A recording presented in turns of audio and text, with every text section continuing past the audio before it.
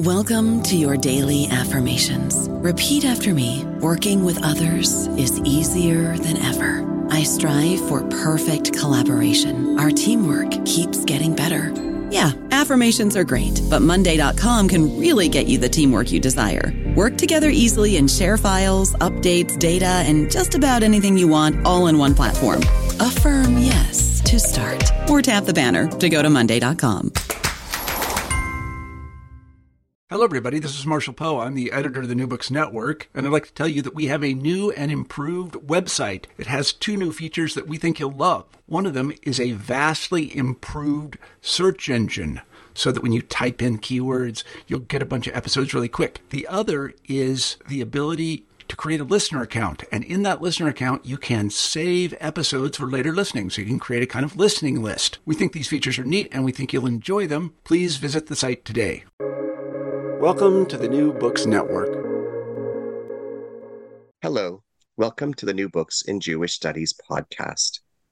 I am your host, Ari Barbalat. Today I am in dialogue with Gennady Estraikh and Harriet Murav. They are the editors of the book, Soviet Jews in World War II, Fighting, Witnessing, Remembering, published in Boston by Academic Studies Press 2014. Gennady Estraikh is professor at the Skirball Department of Hebrew and Judaic Studies at New York University. Harriet Murav is a Center for Advanced Study professor at the University of Illinois. She is also Catherine and Bruce Bastien Professor of Global and Transnational Studies at the University of Illinois. She is also a member of the University of Illinois' Department of Slavic Languages and Literatures and Department of Comparative and World Literature. She is the interim director of the Center for Comparative and World Literature, also at the University of Illinois. Harriet and Gennady, it is an honor to be with you today. Thank you. Thank you. To begin, can you kindly tell us about yourselves? If you don't mind me asking, where did you grow up? What formative events in your lives inspired the scholars you are today? I grew up in New Jersey, but I wouldn't say that growing up in New Jersey was a formative event in my life as a scholar. A formative event in my life as a scholar was falling in love with the Russian language at a very early age, and then over the course of time, developing an argument against those who said there was no Jewish culture in the Soviet Union after the 1930s. And this book and many other books that I've written are all about that argument, that Soviet Jews were soldiers, they were witnesses, they were victims, they conducted memorial activities in the immediate aftermath of events that took place near their homes, and that Jewish culture was not a washout in the Soviet Union. That is a product of Cold War cultural animosity between the USSR and the United States, and we're still sort of creeping out from under that. But it's not so much a formative event in my life as a formative argument in my life as a scholar that brought me to the point where, talking with Gennady, and there's no book on the Soviet Jewish war experience. Let's do something, and it was a meeting of the minds. My beginning is somewhere in Ukraine. Yes, I know exactly where. Yes, it is in a city in Ukraine, and I was privileged to be born, and I grew up in a Yiddish-speaking family. Yes, my father was a historian, a teacher of history before the war at Yiddish schools, and after the war, Ukrainian and Russian schools. Yeah. So Yiddish became my one of my first languages. Yes, and afterwards, for some years I was in Moscow. And I was managing editor of a Yiddish literary journal that was published in Moscow. And later I moved to Oxford, where I did my doctoral studies and so on. And eventually, 21 years ago, I ended up at New York University. So concerning the theme of the book, I grew up surrounded by actually officers, veterans of the Second World War. My father was an officer. My uncles, all of them were officers here, and all of them came, yes. And then some of them didn't come. Yeah, we also have such uncles and other relatives who didn't come. So I grew up listening to their stories, and not only the stories, of course, about fighting, but in general, the Holocaust-related stories here. So this is a very important topic for me personally as well. Yes, not only academically, but also personally. Sometimes I get even emotional when it comes to this topic. And I just finished writing an article for a Yad Vashem publication on Jewish officers in the Red Army. So I continue from time to time, though it's not by far not the main avenue in my research here, but still I come back every time. There are many people you thank in your acknowledgements. Would you like to express gratitude to anyone publicly? I don't remember. Acknowledgements. We didn't. I don't know how many.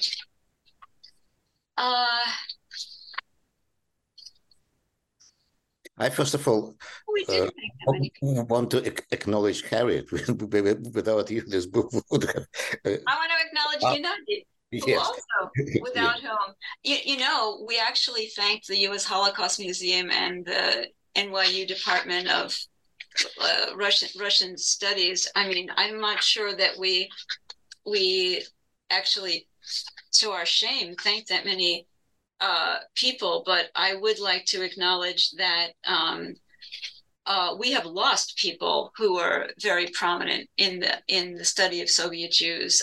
People, Mordechai Altshuler is no longer with us. David Schneer is no longer with us, and I'd like to acknowledge them. Yes, and of course also the person who triggered the whole exercise, a professor at our university, unfortunately, I don't remember even his name. It was so many years ago, who came to our department with this idea: you have to organize a conference, because before the volume, there was a conference that finally led to the publication, preparation and publication of the volume. Yeah. What are the primary themes in this book? What message or messages does your book convey? Well, the primary themes of the book are the histories of Soviet Jews as soldiers and their representation of the war effort in the Soviet and the Soviet Jewish press. And then we have a section on representation, documentation, and interpretation, in which we looked at poetry, cinema, photojournalism that directly represented, imagined, and described events of the Holocaust as they unfolded on Soviet soil. And then the last section is memoirs by prominent figures, Soviet Jewish figures, who served in World War II. One of them, for example, Buddy Slutsky, a wonderful, wonderful poet who was also a procurator and was responsible for army discipline and did not publish in his lifetime, but published later his memoirs of being in the Soviet army as a Jew. There's also an underlying topic that I don't believe we spelled it out at that time. But actually, during the Second World War, over 400,000 Jews were in the army. Not necessarily during the entire period. Someone was just one day and killed on this first day, and so on. Yeah. Someone were young in 1941, but were not so young, were of this age when they could join the army in 1943, 1944, and so on. So we're speaking about hundreds of thousands of people those who survived, who came after the war back. Some of them stayed in the army, but the majority of them returned to civil life. And they played an incredibly important role in Soviet Jewish life after the Second World War, because they came as veterans of the war. Many of them were members of the Communist Party. Many of them were educated or had a chance to be educated after the war. And they formed, shaped a group in a category even in the Soviet Jewry that they formed a kind of a core of the Soviet Jewry after the Second World War. Because given the fact they were veterans, that they were educated, that they were members of the Communist Party, it meant that there were people who could, and in many cases would, be promoted, would be appointed to various important, whatever the importance is, could be local importance, it could be regional importance, sometimes it was national importance of positions. And some of them became household names. Harriet mentioned Boris Slutsky, a poet, and then there were many other writers who, as young people, were soldiers and officers in the army, musicians, artists, and scholars, and so on. So we're speaking, actually, the book is essentially about a very important segment of the Jewish population in the Soviet Union. This book came out in 2014. It is now 2023. Has your thinking on this topic changed in any way since the book came out? Why or why not? Have you reflected in any new or different ways? Have you learned anything new? Has any feedback changed your perspective? Definitely. New archival material, new things written and published. So it was, I can't think that it changed the strategy, yes, but it in thinking about it. But the amount of information today is different. Is different, more details, more information, more not only primary colors, but something in between various hues here. And of course, it is different. I would say the war against Ukraine makes the actual factual engagement with what the Soviet Jewish experience was, what the Holocaust was, all the more important to put before the general reader that Ukraine was not the enemy in World War II. Ukraine was not the Nazis. The Nazis were the Nazis. And Jews today, Ukrainian Jews, are fighting the war, as, for example, in the person of the president, you know. So given the tremendous distortion of history and the loss of historical memory, I think it just sort of deepened my sense that it's very important to get the story out of who was fighting whom and who was doing what in World War II. And in subsequent work that I've been involved with, it just feels all the more urgent, given the incredibly divisive, hateful propaganda that Putin is using about, Ukrainians crucifying children, which is something Jews used to be accused of, et cetera, et cetera. Yeah. And in a sense, it is still this issue that it started during the Second World War, that Jews were underrepresented in the army and so on. And it is still, so many decades after this, some people continue to repeat the same story. Jews didn't fight. Jews or during the Second World War somewhere in Tashkent, in Central Asia, rather than at the front line. So it is important to not just to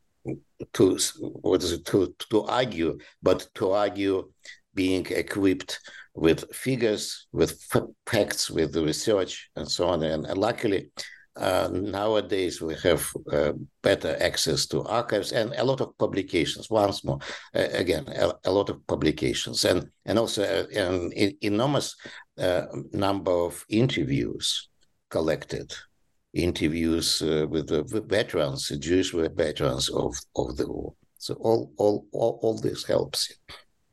What is your book's contribution to the historiography of Soviet Jewry? Well, one, there were hundreds of thousands of Jews fighting in the Soviet army. Two, Jews were not only aware of the Nazi genocide and victims of it, they remembered their brethren and sisters who were murdered. For decades.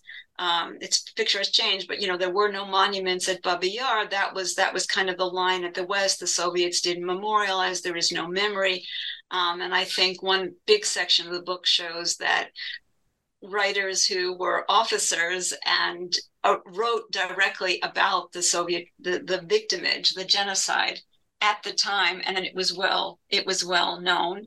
I mean, I think we forget that the Soviet Union was the main instigator of the Nuremberg trials. So those are contributions, I think, that the book makes to the historiography that still need to be made, even though the story is somewhat different, as Gennady keeps rightly pointing out. We have new materials, new publications, new interviews.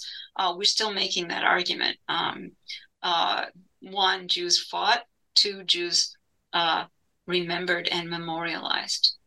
Yeah. Can you describe the different genres of artistic expression that Jews utilized in the Soviet Union? Can you tell us about the similarities and differences between Soviet Jewish photography, Soviet Jewish film, Soviet Jewish television, and Soviet Jewish literature and poetry? How did the different media of art impact the kinds of themes, motifs, and messages communicated? It's important to start from that there was no Jewish television in the Soviet Union. There were no Jewish films. And strictly speaking, it is also a question how to define what is Jewish literature, what is literature written by Jews in other languages, so non-Jewish languages. So it is a question of definitions, yes, and clearly there's no one definition. There are at least two definitions here, but certainly what is important that mainly it was written, it was staged, and so on, performed in the framework that was not Jewish. It could be by Jews, and in many cases it was by Jews, but it was not a Jewish film. It was not a Jewish organization. It was not a Jewish newspaper, because Jewish newspapers or Jewish journals or publications, it was in the Soviet Union. It meant in Yiddish or something translated from Yiddish into Russian, Ukrainian, or some other languages, but it was minor. The mainstream was in different languages, in other languages, mainly in Russian, in Ukrainian, and others. So it creates a different picture, and it creates a different pattern of the representation of Jewish topics, of Jewish arguments, and so on in the Soviet Union and in the countries of the West, in the United States or elsewhere. Because in the United States, for example, there's the Jewish press, there's the Jewish organizations, and so on and so forth. Yes, so in the Soviet Union, it hardly existed, and the result is, of course, that it was quite different. We do have Enikite. We do have other publications, and some of the most well-known and important pieces of writing that circulated in the Soviet Union in Russian at the time were written by, Ilya Ehrenberg was the chief architect of propaganda, and he did talk about the Nazi murder of Jews. The very famous The Oath by Estraikh Pfeffer, which appeared in Russian translation the same year that it was published in Yiddish, was extremely well known and well promulgated. Stories that were published in Russian, for example, by Vasily Grossman, The Old School Teacher, which is actually lays out a Nazi plan to exterminate Jews and how you separate children from adults. That was published in Russian. It certainly, anyone reading it would consider it Jewish. There are many other examples. Ilya Savitsky's I Saw It, about the massacre of Jews outside of Kerch, and his poetry about trials of collaborators. I mean, so remember, the Soviet Union actually wanted to look like the defender of Jews in this period of World War II. The government created the Jewish Anti-Fascist Committee, whose organ was Einigkeit, and so forth. There were films, there was photojournalism, and it requires reading it in a certain way. After all, when I went to school in the United States, the Holocaust was one very skinny paragraph in history books. It was not, you did not talk about the Holocaust in public school. There was no requirement to discuss it. There was no attention given it. So, I mean, millions of people not in the Soviet Union did not know about what was going on because the information was, in fact, suppressed.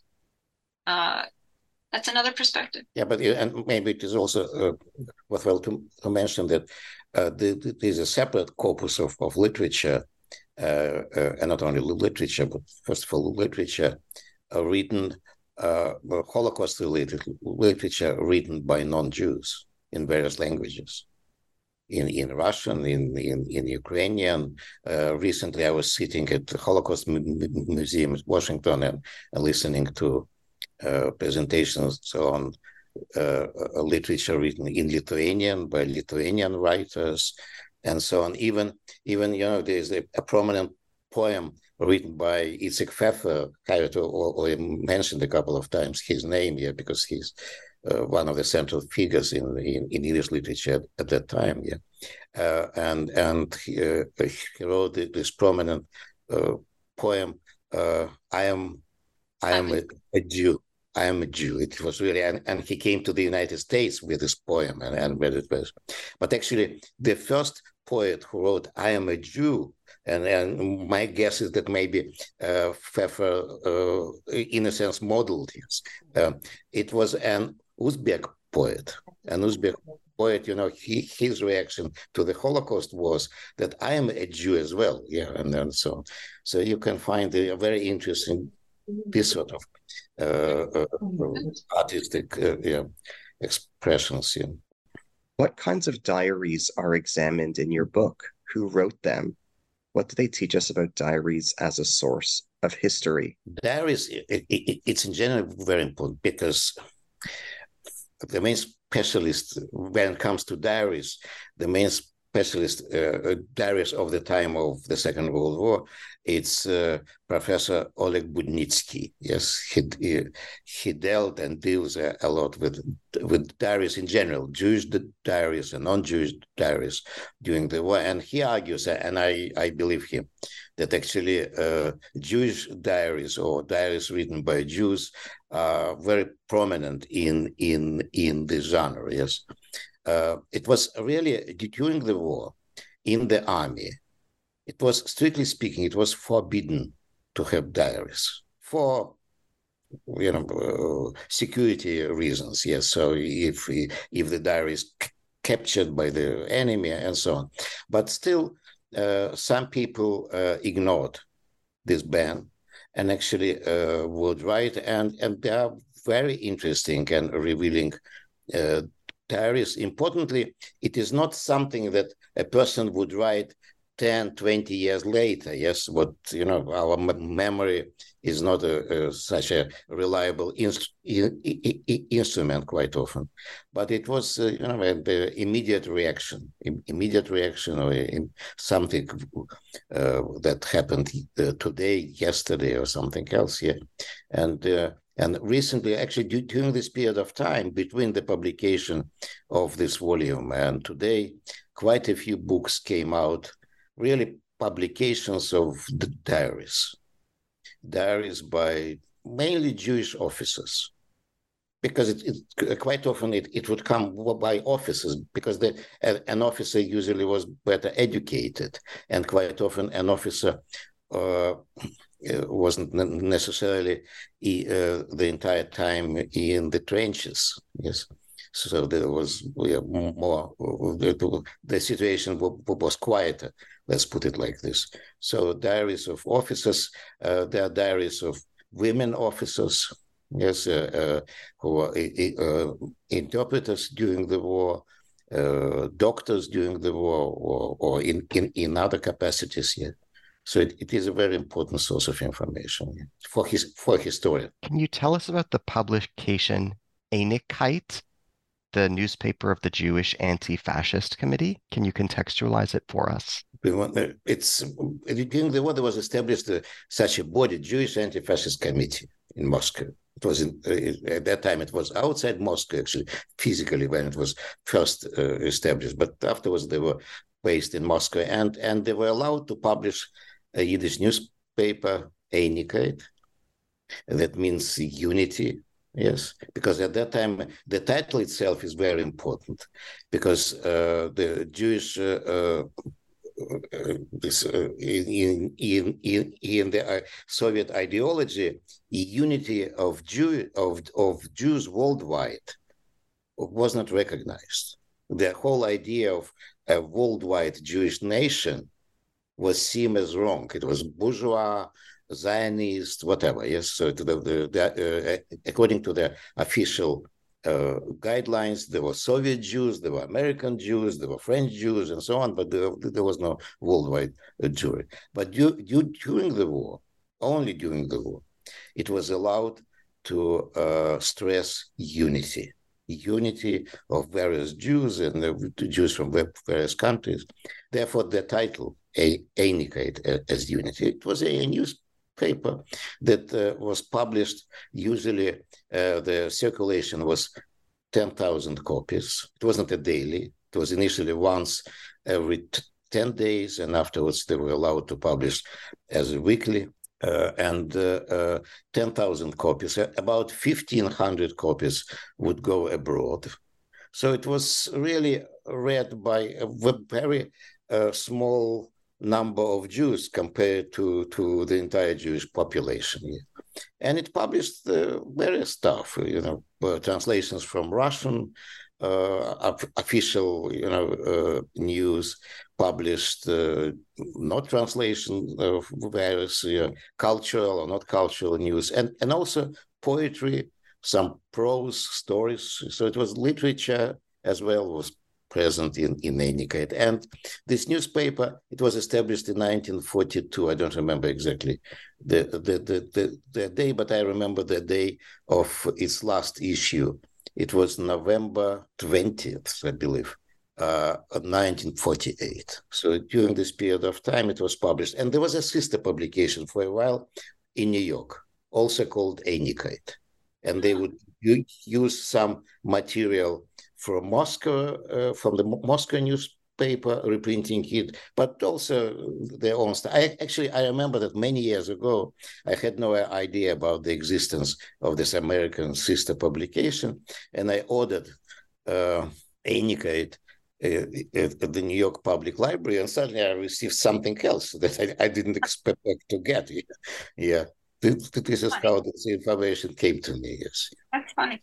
Yeah. I want to just add that for the literary researcher, Einigkeit is a kind of untapped resource, because the prominent writers that we know that were famously killed 1952, Bergilson, Hofstein, many others, published versions of work that they later refined and transformed and published in a different version later. So one of the most important Holocaust pieces of fiction that I think is still neglected is a story called An Edis, or A Witness, by David Bergilson.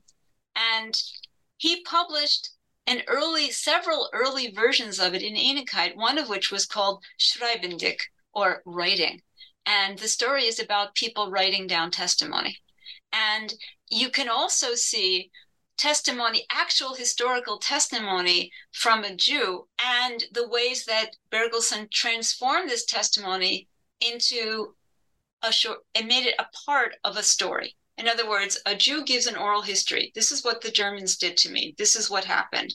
Bergelsen writes it up as a piece of a story, and he calls the story writing. And then later he changes it again, and he publishes a story called En Edis, which is going to be in this book of translated stories called In the Shadow of the Holocaust. So it's a laboratory of Soviet Jewish writers' creativity through the experience of World War II, because you see different iterations of the same themes. And actually, each story or each material published in Enikate also had an original version, yes. Yes. Something I have, it is a pure coincidence that I have on my desk. This is this hard disk with a copy of the archive of the Jewish Anti-Fascist Committee and also of the newspaper Enikate. So you see the manuscripts, how they manipulated and how they doctored and how they changed or whatever. So it has. Yeah, in Yiddish it was called. I remember from my experience on the Yiddish journal, it was called an Ur-Original, so pre-original. I don't know about you, but I'm very busy and I don't have a lot of time to cook. That's why I subscribe to Factor. Eating better is easy with Factor's delicious, ready-to-eat meals. Every fresh, never frozen meal is chef-crafted, dietitian approved, and ready to go in just 2 minutes. You'll have over 35 different options to choose from every week, including Calorie Smart, Protein Plus, and Keto. These are 2-minute meals. Factor meals are ready to eat and heat, so there's no prepping, cooking, or cleanup needed. They're flexible for your schedule. Get as much or as little as you need by choosing your meals every week. Factor is the perfect solution if you're looking for fast, premium options with no cooking required. Sign up and save. We've done the math, and this is important. Factor is less expensive than takeout, and every meal is dietitian approved to be nutritious and delicious. Head to factormeals.com/NBN50 and use code NBN50 to get 50% off. That's code NBN50 at factormeals.com/NBN50 to get 50% off. To what degree was censorship imposed on Soviet Jewish writing and writers? What could they say? What could they not say? What kinds of consequences would they experience if they said things or wrote things that they should not have? It's a question, it's a topic for a book, not for a short. It is really everything would pass through the filter of censorship, and even after this filter and published after the filter, a couple of years later, the writer could be accused of publishing something nationalist, something questionably Soviet or simply anti-Soviet, and so on and so forth. So this is difficult stuff. Yeah, and it wasn't limited to Jews, of course. Yeah, yes. Anybody publishing anything was subject to censorship. Mm-hmm. I usually illustrate it by the fact that when I was appointed this managing editor, I was entitled to have a business card. Yes. Wow. And in order to print a business card, it carried very sensitive information, my name, telephone, in 2 languages. On one side Yiddish, on another side in Russian. I couldn't print it, or the printing shop couldn't start printing it without a signature of a censor. So even a business card had to pass censorship. You still have it? I have somewhere. I'd love to see it. Maybe in Oxford, maybe not here. Okay.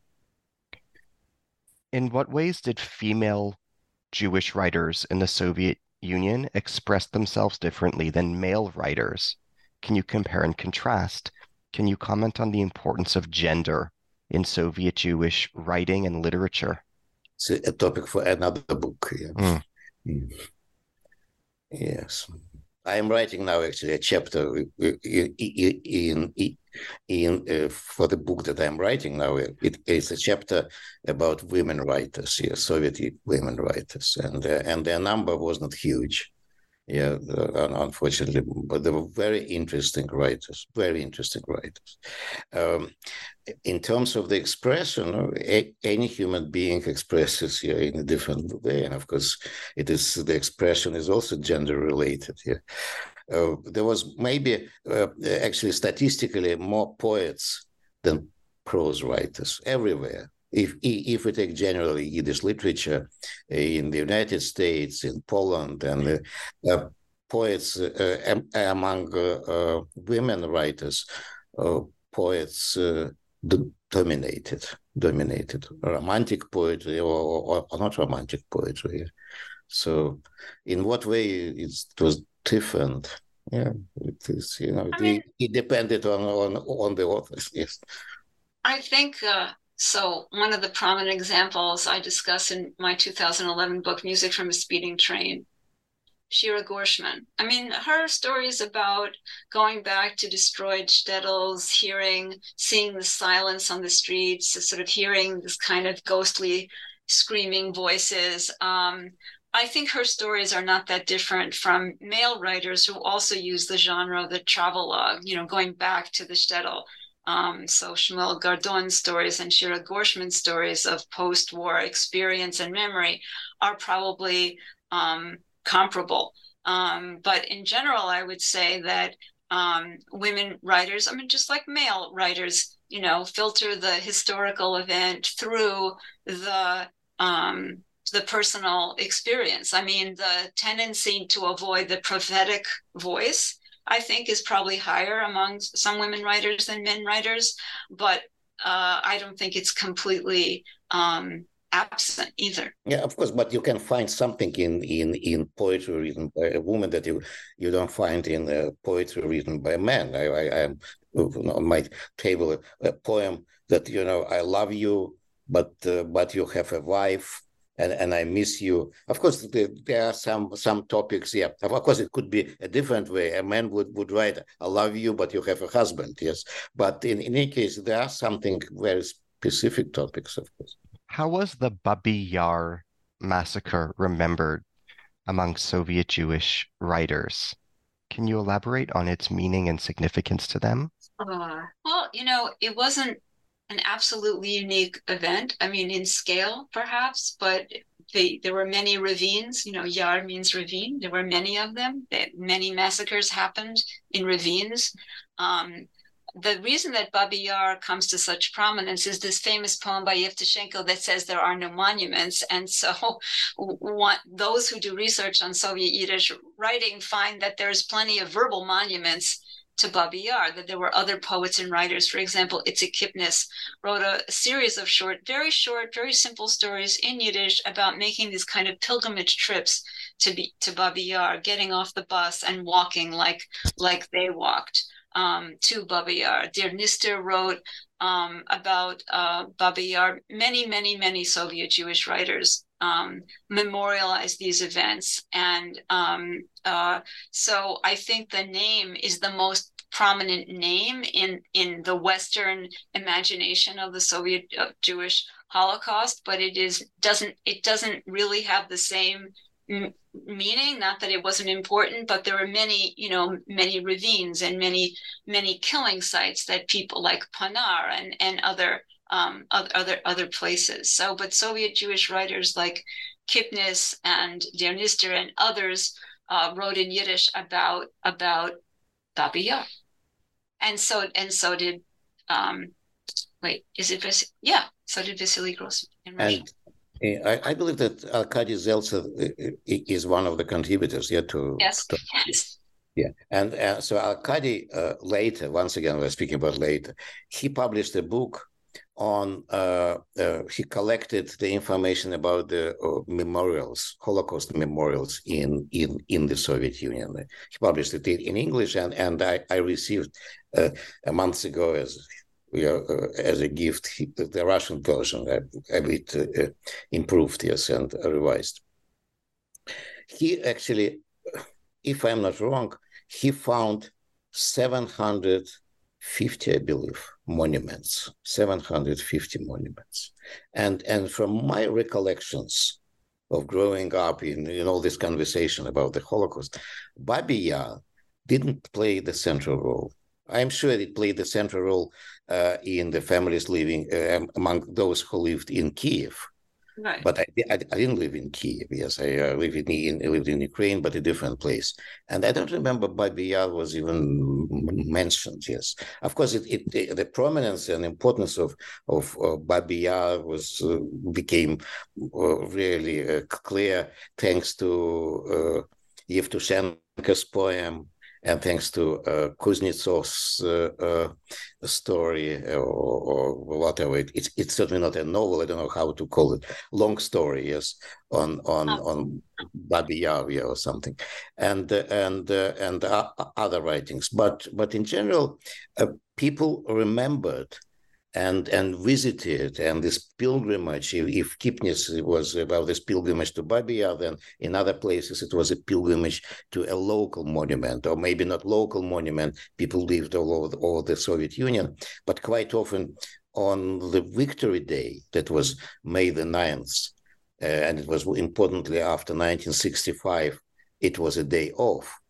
So it made it possible to travel, yes, from one place to another, and people would come to the place where their relatives, where friends were murdered during the war. Not to Babi Yar, but to a specific place. But now I read once, time and again, that Babi Yar was the most important symbol of the Holocaust in the Soviet Union.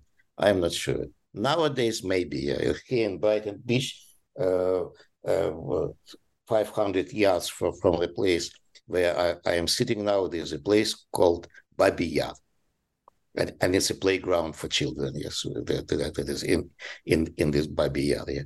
So this is what you could be, because this is important in any find. So it goes to the point that the Holocaust as a kind of institution in memory and representation in the West is different from the Nazi genocide of Jews in Soviet Jewish memory and representation. That's an important point of our book and many scholarly works on this subject. They're not the same entities.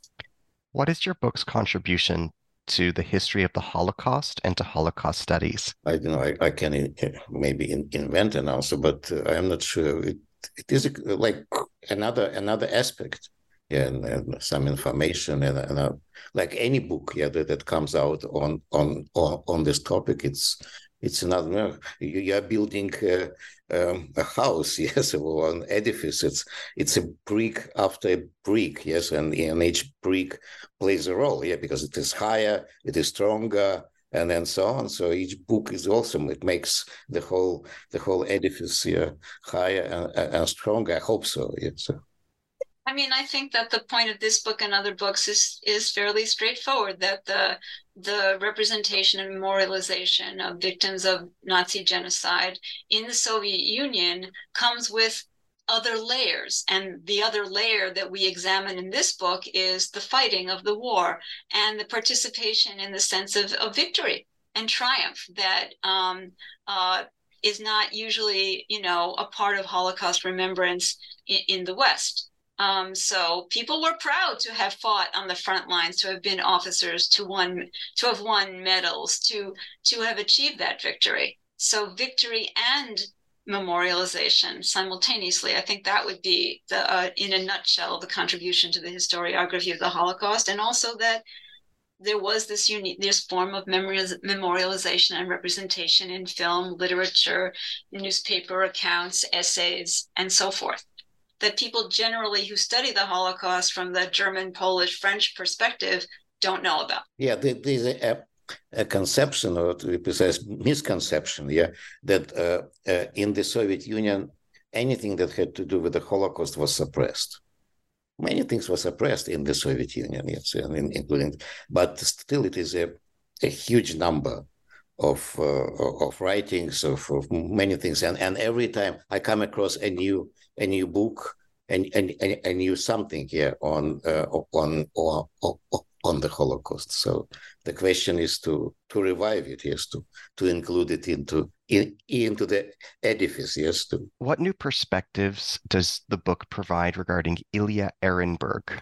and his importance and legacy? First of all, it provides, as far as I remember, it is in this book, that Ehrenburg was essentially the first, it seems as the first, who spelled out and put it in writing the figure 6 million. Yeah, that's from Julio Juranito. That's from a novel he published in the 1920s, right? No, it is really in I believe in November. There's this article by what is his name? Rubinstein. Yes.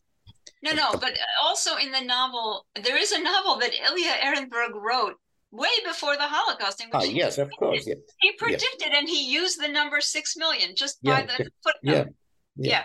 The Jews will not be tolerated in Europe. It is before, but during the war, if we come to the war, he was apparently the first who, in the fall of 1944, published. It was his newspaper, his hundreds and hundreds of his articles. In one of his articles, he mentioned the 6 million. In the United States, the 6 million was for the first time. There was an article in the New York Times. I believe it was in February 1945. The article was called 6 million something. Yes, so I don't know whether the person who mentioned the 6 million in the United States, his name was Jacob Lishinsky, a prominent Soviet, a prominent Jewish demographer and economist, whether he took it from Ehrenburg's article or he was knowledgeable enough to do it himself. But in any case, it was later. Ehrenburg is, in general, he's one of the central figures for any history of the Second World War, including Jewish history or Jewish aspect of the history of the Second World War. And I believe our book somehow, contributes to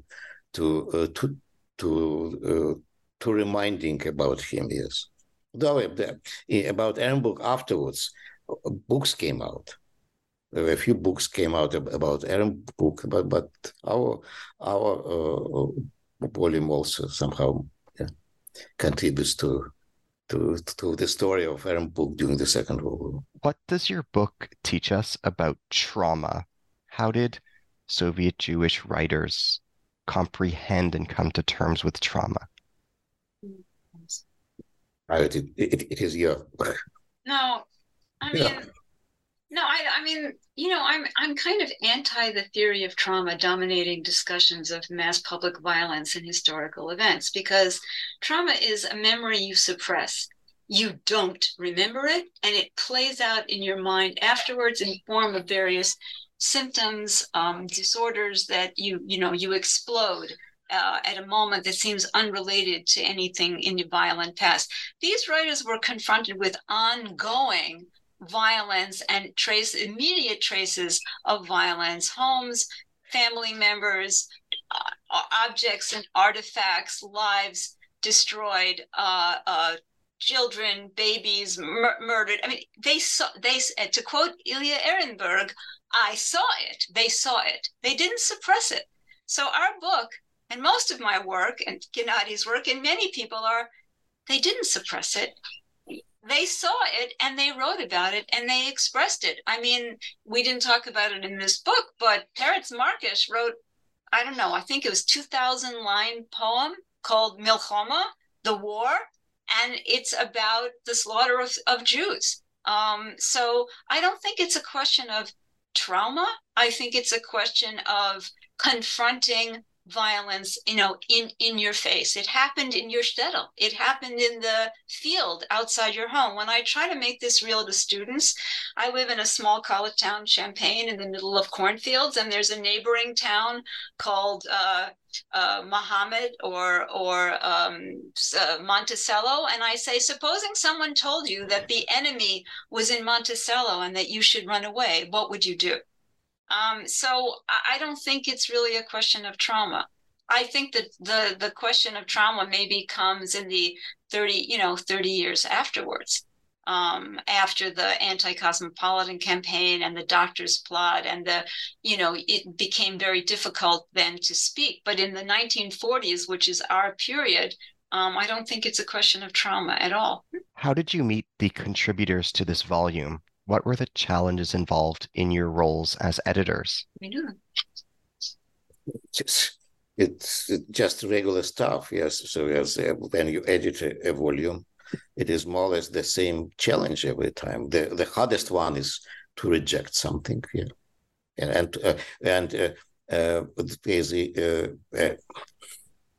The result is you reject and you lose a contact with the person, or you reject and you are still in civilized relations with the person. Yeah, this is, but also to edit, to double check, to, yes, I don't remember really serious problems.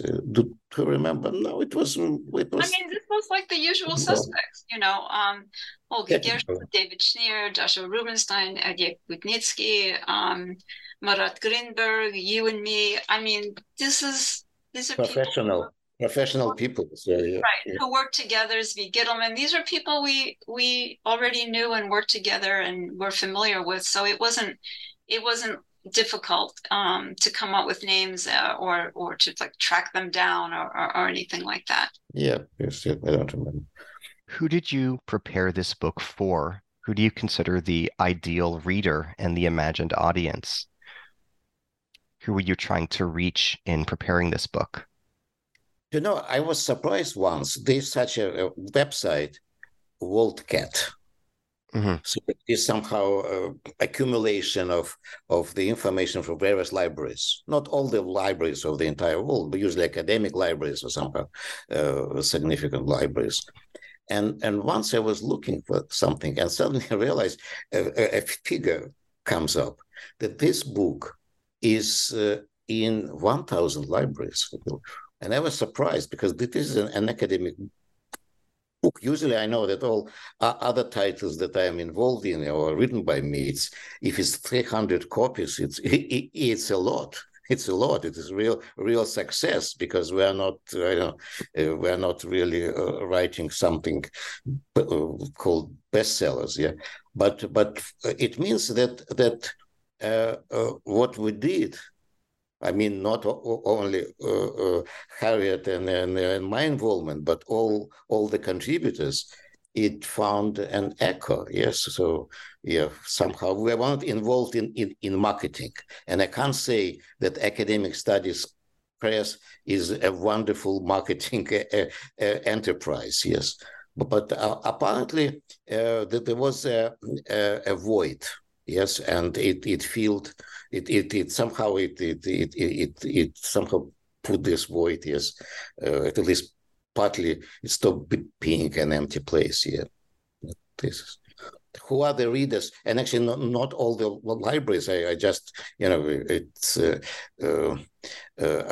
I checked some of the libraries. Not all of them were academic libraries or just communal libraries or something. Also, apparently addressing the general reader, and I was happy to see it here. That is what it was, a combination of professional and just lay reader. Yeah.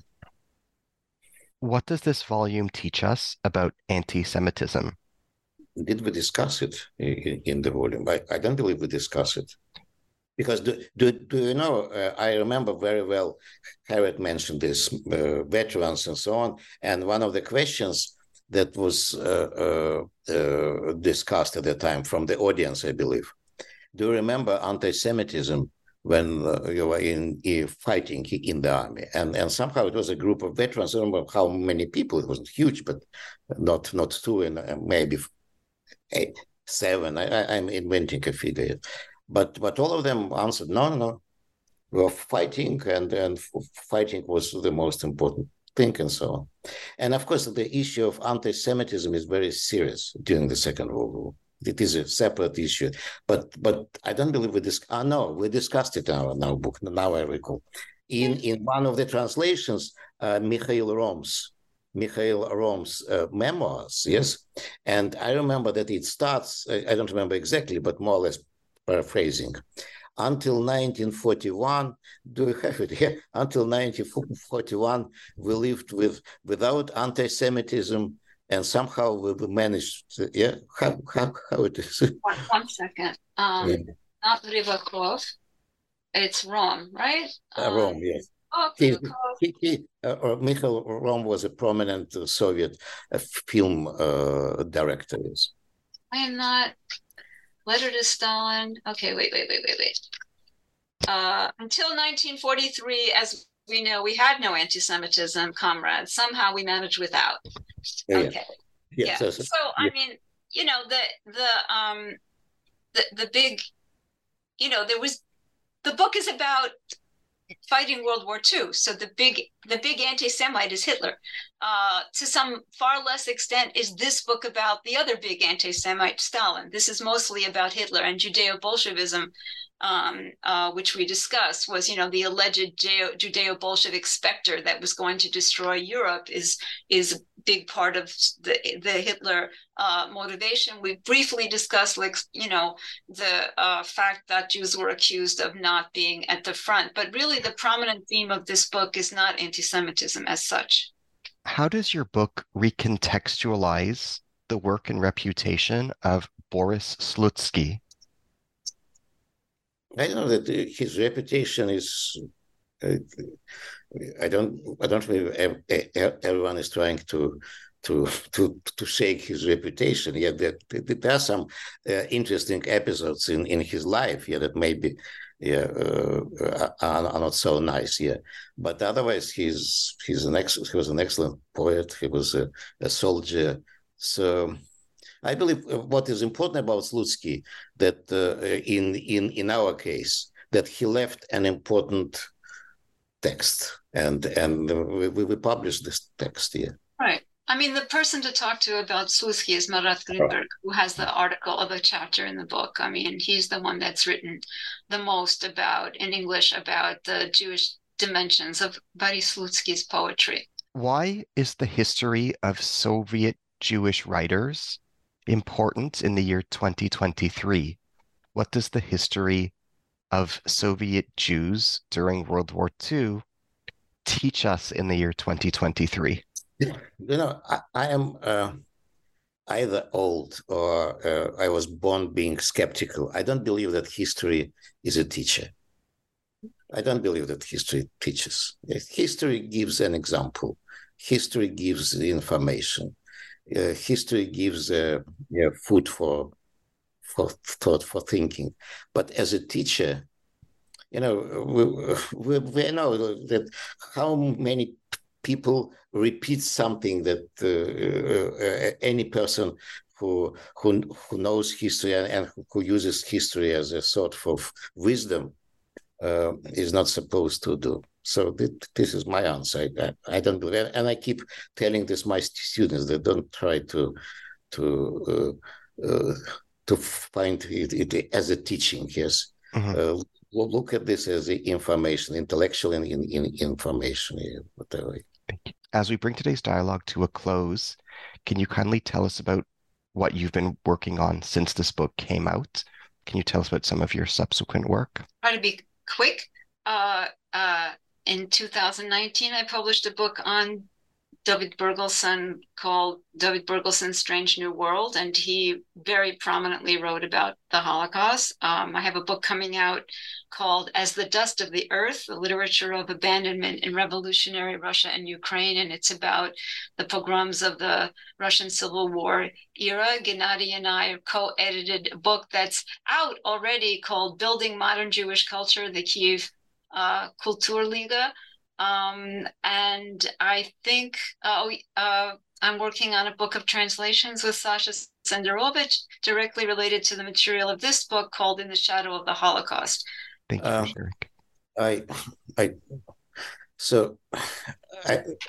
A few books, yes, that I published during this period. I published the book Transatlantic Russian Jewishness, and it's mainly about the New York Yiddish newspaper, the Forwards. Yes, I also published recently a book came out beginning of this year on Birobidzhan, history of Birobidzhan, in the end of 2022, 2 volumes came out. It's from a Soviet project that I'm also one of the editors of all the volumes. But 2 volumes came out. One volume is I wrote about the period in Soviet Jewish history after Stalin. It's 1953, 1967. And the volume came out, it has 4 authors. It's about, again, Soviet Jewish history during the Second World War. So it is a direct echo, yes, of the book we just discussed. At the moment, I'm writing a book that I hope to finish by December that is called Yiddish Literature Under Surveillance. You mentioned censorship. But in this case, it is more than censorship. It is focuses mainly on the repressions about Yiddish writers who ended up in the hands of the Soviet secret police. Some of them were executed, some of them survived, but spent many years in labor camps. So this is what I'm working. Thank you for sharing. As we end today's dialogue, I am your host on the New Books in Jewish Studies podcast, Ari Barbalat. Today, I've been in dialogue with Harriet Murav and Gennady Estraikh regarding their edited volume, Soviet Jews in World War II, Fighting, Witnessing, Remembering, published in Boston by Academic Studies Press in 2014. Gennady Estraikh is professor in the Skirbel Department of Hebrew and Judaic Studies at New York University. Harriet Murav is a Center for Advanced Study professor, Catherine and Bruce Bastian Professor of Global and Transnational Studies, a member of the Slavic Languages and Literatures Department, and interim director of the Department of Comparative and World Literature at the University of Illinois. Thank you very much. Thank you. Thank you. Thank you. And once again, yeah. Shana Tova. Shana Tova. Thank you.